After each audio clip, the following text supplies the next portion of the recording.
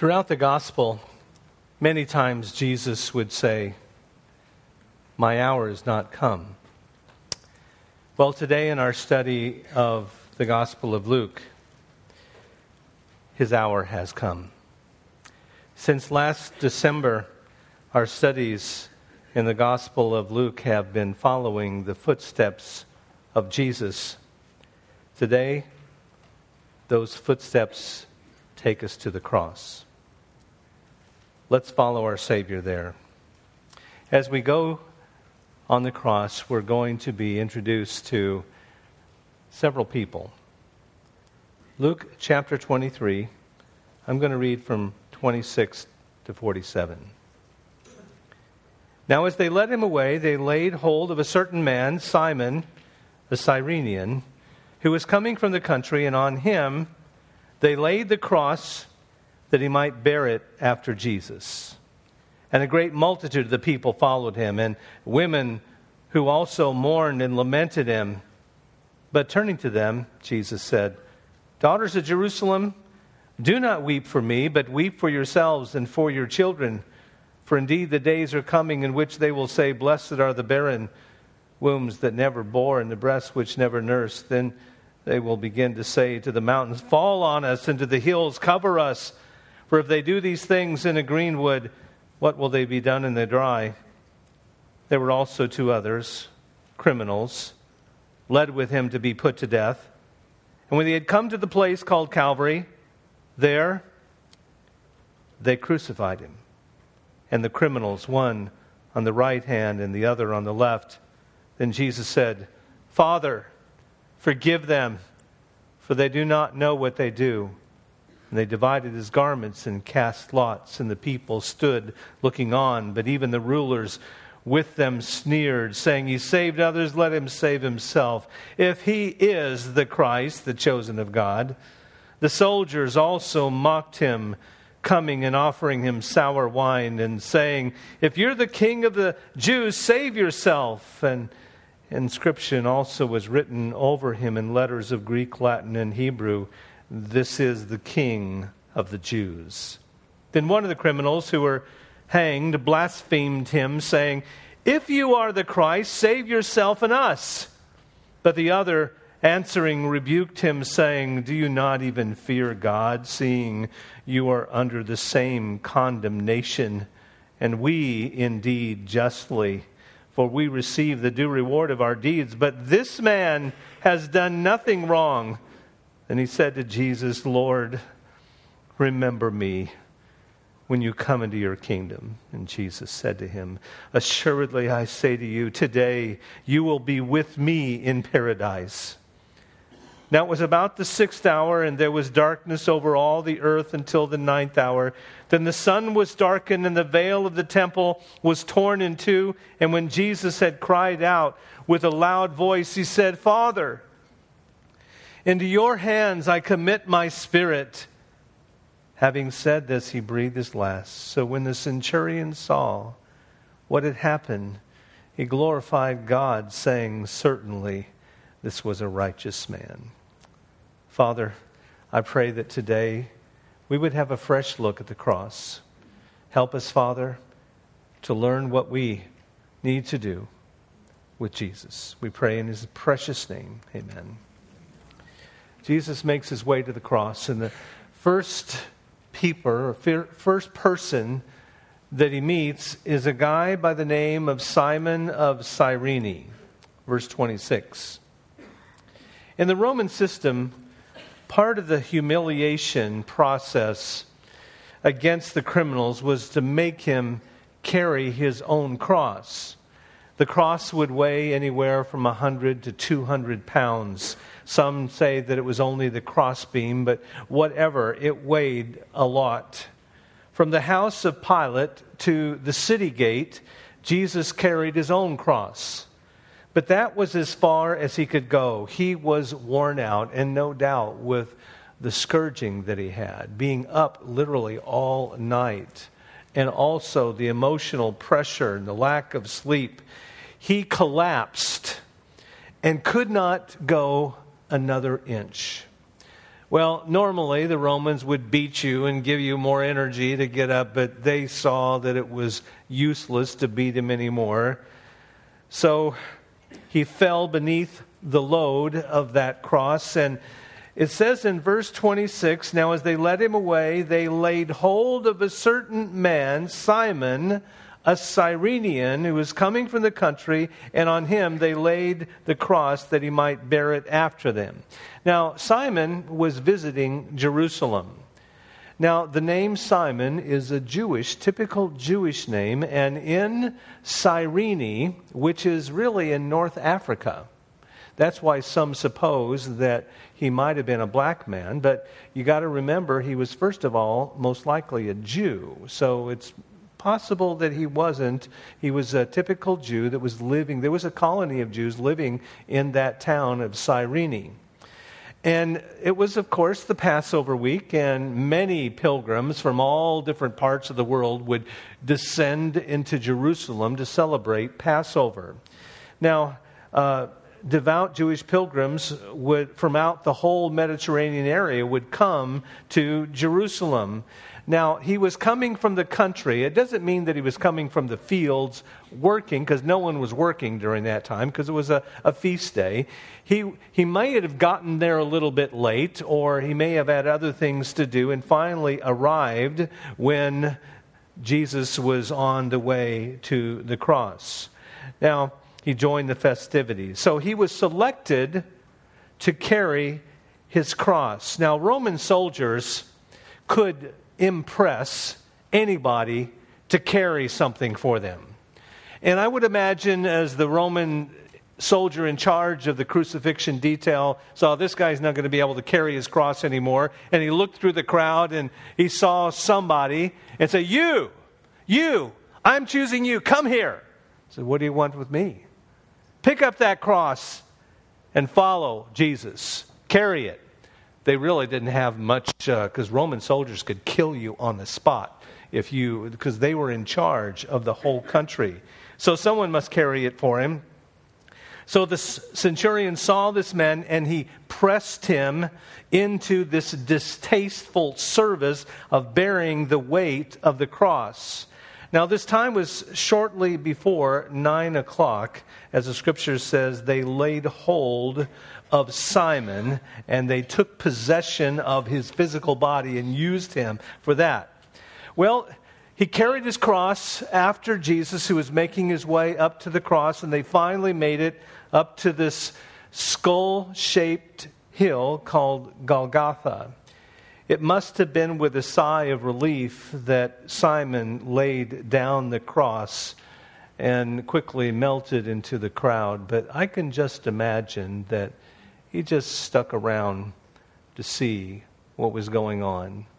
And he saw the crucifixion. He was close enough probably to hear what others were saying, and perhaps he heard what Jesus said on the cross as well. And his heart must have been touched by what he saw and heard that day. I believe there was that traumatic event brought about a lasting change to Simon. We have good reason to believe that Simon was converted because of this encounter with Jesus. Because in the Gospel of Mark, he is identified as the father of Rufus and Alexander. Now, how would they know Rufus and Alexander, as Mark wrote? Two men that Mark assumed the Roman readers would know. There was a Christian named Rufus who was greeted by Paul in Romans 16:13, and it's possible that he is the son of Simon of Cyrene.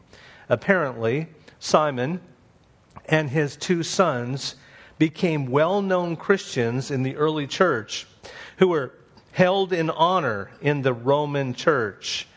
If you ever heard the song Watch the Lamb by Ray Boltz, it depicts this man with his two sons there at the cross and Simon being impressed to carry. That's a picturesque way of describing what happened there. Well, before Simon met Jesus, he had a religion and devotion since he came to the Passover to celebrate it. But after he met Jesus, he had reality and, I believe, salvation. He did both a physical and a spiritual about-face that morning, and it transformed his life.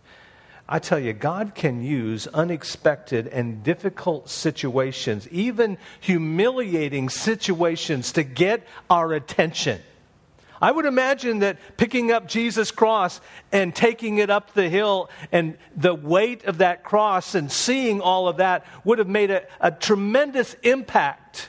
And sometimes God has to do something like that in our life to hit us in the face, so to speak, to get our attention. Has that ever happened to you? God sometimes knocks gently, but sometimes he bangs into getting our attention. They laid the cross on him, and he had to bear it behind Jesus. It's amazing what Jesus said way back in Luke 9. Then he said to them all, if anyone desires to come after me, let him deny himself and take up his cross daily and follow me. Simon was the example of someone who picked up Jesus' cross. And you and I, as believers in Christ, need to pick up the cross and follow Jesus. Well, Jesus continues his slow journey on what people have called the Via Dolorosa and meets the second group. This is Jesus meeting the Jerusalem women in verses 27 to 31. Listen as I read verse 27 at the sympathy of the women. And a great multitude of people followed him, and women who also mourned and lamented him. In that huge crowd that was gathered around, of course, the city was full of people, being the Passover. And of course, we understand this is most likely Good Friday that is happening here. And it's before the celebration of that on the Saturday. But they're gathered, there's throngs of people. And among there's some women in Jerusalem that probably remembers Jesus and his teaching and his ministry and his kindness and the miracles that he did. And they see the cruelty of the Jews and the cruelty of the Roman government that's killing this man, crucifying this man that was so wonderful. And their hearts are breaking and they have great sympathy. Who wouldn't have sympathy for Jesus when he was going on the way to the cross? But I want to tell you something, folks. Sympathy is not salvation. A lot of people are moved by what Jesus did. And they think, wow, that is amazing that he did that. But that's not the same. Feeling sympathy for Jesus is not asking him to be your Savior and Lord. It's not just, well, that's amazing. I'm so grateful that Jesus went to the cross to die for my sin. But no, it comes to an absolute surrender. That's what salvation is. You realize you were a sinner. You realize that Jesus is the Savior. And I humble myself and I give you, Lord, control of my life. Sympathy of the women. Well, Jesus turns to the women as they're weeping for him. And then he gives them a sermon. It's kind of the short sermon, but it's the last sermon that Jesus ever gave. And this is what he says in verse 28. Daughters of Jerusalem, do not weep for me, but weep for yourselves and for your children. For indeed the days are coming in which they will say, blessed are the barren wombs that never bore and the breasts which never nursed. And they will begin to say to the mountains, fall on us, and the hills cover us. For they do these things in the greenwood. What will they be done in the dry? What Jesus is doing here is he is preaching about the fall of Jerusalem. While they were weeping over the injustice of one man's death, he was looking ahead and grieving over the terrible destruction of the entire nation. Innocent and the guilty alike will suffer under the city's destruction. Remember when Jesus entered the city, as we preached a few weeks ago about the triumphal entry, remember when he stopped and he wept over the city. Now, as he leaves the city to go to the cross, he is expressing grief over the coming destruction that will consume the innocent. Jesus says, they will begin to say to the mountains, fall on us, and to the hills, cover us.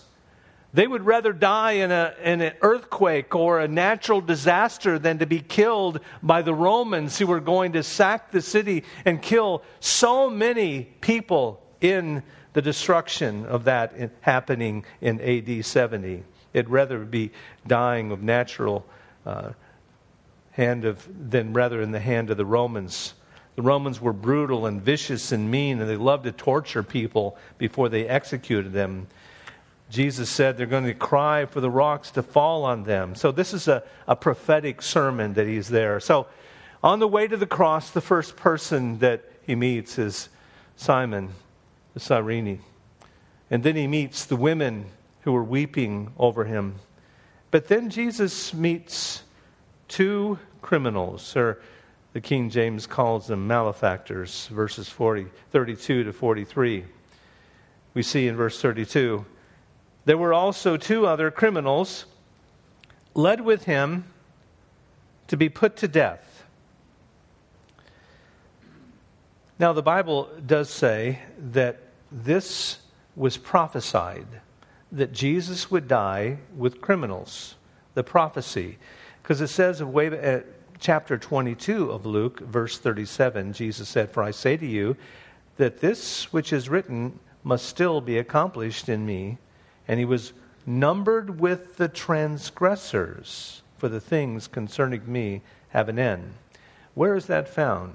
I believe it's found in Isaiah 53:12, where Isaiah 53, of course, is the great messianic passage in the Old Testament that talks about Jesus' death and all of our transgressions laid on him. But verse 12 says, therefore I will divide him a portion with the great, and he will divide the spoil with the strong, because he poured out his soul unto death, and he was numbered with the transgressors, and he bore the sin of many and made intercession for the transgressors. So this two thieves that were there, two robbers that were there, or criminals or something, it was prophesied in the Old Testament they would be with them at his death. Let's look at their deeds. Men who were robbers is what Matthew 27:38 says. Here in Luke, calls them criminals. But the Greek word robbers in Matthew is one who uses violence to rob openly. Now, we call them thieves also, but more specifically, when you think of a thief, it's somebody will come and they'll go into your house, sneak in, and they will snatch something and take it out. But the word that is used here in Matthew about robbers is someone who takes it by violence. It's like armed robbery. Somebody busts your door down with a weapon and says, give me your jewels or you're going to die. That was the description of these two guys. They were not nice people. They weren't thieves that are just going to the marketplace and trying to find bread to feed their family. These were twisted, violent, terrible men. These two have been guilty of armed robbery involving murder, most likely. Notice their derision. Now, Luke does not tell us this, but Matthew does. In Matthew 27, which is a parallel account, sometimes you have to take all four Gospels to get the whole picture here. But Matthew 27, verse 43, indicates some of the cries around the cross, some of the comments that were made. Some said he trusted in God, let him deliver him now, if he will have him, for he said, I'm the Son of God. And then it says in verse 44, even the robbers plural, who were crucified with him, reviled him with the same thing. So both of these robbers, both of these thieves said, if he saved other people, let him save himself and us. So there was a point in that process on Calvary where those two thieves, one on the other, were reviling him. were reviling him. But notice their destiny. Verses 39 to 43. Let me read this. Then one of the criminals who were hanged blasphemed him, saying, "If you are the Christ, save yourself and us." But the other. Now, first of all, you need to understand that there was a point in the process where both of the robbers blasphemed Jesus. And now one is saying that blasphemy again, but something happened. Notice what it says, but the other in verse 40, answering, rebuked him, saying, "Do you not even fear God, seeing you're under the same condemnation? And we indeed justly, for we receive the due reward of our deeds, but this man has done nothing wrong." Something changed. I wonder what it was. Perhaps when Jesus was on the cross, when he said, "Father, forgive them, for they don't know what they're doing." When he cried out to his Father, there was 7 different sayings that Jesus mentioned on the cross. Luke only records 3 of them here, but you put all the Gospels together, there's 7 specific sayings. Jesus said, perhaps it was seeing what he said, he was willing to forgive those that were crucifying. Perhaps it was the words. Perhaps he realized that this man was a righteous man, and I am about to die, and he began to feel the weight of his sin. This was a hard guy, but something melted his heart. And he said this, "Lord, remember me when you come into your kingdom." I'm sure he wasn't one of those that were on the hillsides in Matthew 5, 6, and 7 when Jesus taught about the kingdom of God. Blessed are the meek. And I'm sure the only thing that he knew about Jesus was what he heard from others and what he is seeing for himself now. And he realized that this is the Messiah. And he simply said, "Lord, remember me when you come in your kingdom." He didn't know, he wasn't schooled in theology. All he realized that he was guilty and he was going to die, and this man perhaps can save him. And he said, "Lord, remember me." The one thief imitated the mockery of the religious leaders and asked Jesus to rescue him from the cross, but the other thief had different ideas. He may have reasoned, if this man indeed is the Christ, and if he has a kingdom, and as he saved others, maybe he can meet my deepest need myself, and perhaps he can save me. I'm not ready to die. And it took courage to speak those words as he spoke the other words earlier on the cross there. And he spoke to the dying king, "Lord, remember me." And Jesus said, "Assuredly I say to you, today you'll be with me in paradise." What a beautiful saying. What a powerful scriptural. I've been using this teaching on Wednesday night, what happened after we die. If you know Jesus Christ as your Savior, if you've believed in him and you've trusted him, the words that he said to the thief, he says to every child of God, when you leave this earth, when death takes you, when you breathe your last, you can have the words of Jesus applied to your life. Today, you will be with me in paradise. Amen? Boy, I tell you, that is a wonderful promise that our Savior made, not only to one thief, but all of us sinners that believe in Jesus Christ. We too can be absent from the body and present with the Lord. But I want you to notice, one thief was saved that none may despair, but only one was saved that none may presume. On the way to the cross, Jesus met Simon of Cyrene. He met the daughters of Jerusalem. He met these 2 thieves. But I want to close out by describing Jesus and the Father, verses 44 to 49. Now it was about the 6th hour, and there was darkness over all the earth until the 9th hour. Then the sun was darkened. The veil of the temple was torn in two.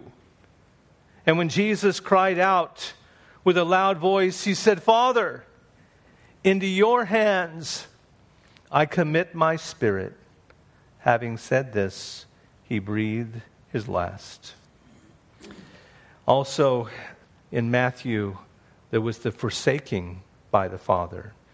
When he said on the cross, my God, why hast thou forsaken me?" What this abandonment was and how Jesus felt it are not explained to us, but certainly it involves the fact that Jesus became sin for us.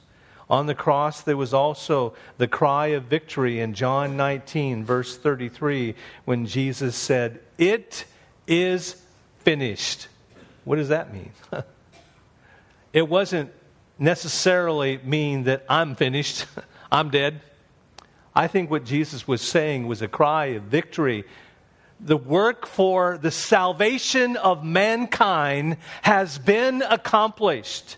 This has been building up all through the Old Testament, when every lamb that was slain, every Old Testament sacrifice, every drop of blood that was spilt was looking forward to this day when the Son of God took all of our sins on his own body and he said, "It is finished." It's accomplished. The finished work of Jesus to pay our sin debt was accomplished there on the cross. And then Jesus said something else. Here in verse 46, he released his spirit. "Father, into your hands I commit my spirit." He breathed his last. He had to dismiss his spirit. You can't kill God. He willingly gave his life up. In the darkness and the torn veil, as soon as Jesus died on the cross, the Bible says, there was supernatural darkness over that hill of Calvary. And also there was the torn veil of the temple in verse 44 and verse 45. And something else happened, and we're not told this here in the Gospel of Luke, but there was something else, and I'm going to share that with you as I close out this message. Remember 2 weeks ago when the Florida Air Show was here? How many of you got to see some of that in the skies up there? I'm told that I've been there before in other years. They have these planes that are doing impossible acrobatics over there with contrail coming out, and it was just a tremendous thing. But this year they had a group called the Thunderbirds doing these impossible maneuvers. And the one thing that I remember about it is they got pretty close to the ground. And when they would zip by, the ground would shake. Remember that? It just felt like you could feel them. The ground shook. Well, I want to tell you about another ground-shaking event. And it happened in Matthew chapter 27, verse 50 to 51. "And Jesus cried out again with a loud voice and yielded up his spirit. Then behold, the veil of the temple was torn from top to bottom, and the earth quaked. The rocks were split." God shook the earth when Jesus died on the cross. He shook the earth because of the revulsion of man's sin that had to be accomplished. But I believe in a greater way that God shook the earth at the redemption of man's soul. Do you realize that? God shook the earth to save your soul and my soul. The Thunderbirds put on a great show over the blue skies of Punta Gorda. However, Jesus' death on the cross was history's greatest ground-shaking event. Believe him, receive him, because God shook the earth to save your soul. Let's pray. Father in heaven, thank you for the cross. Thank you for Jesus. Thank you that he was willing to die and released his spirit to save our soul. At the cross where I first saw the light and the burden of my heart was rolled away. It was there by faith I receive my sight.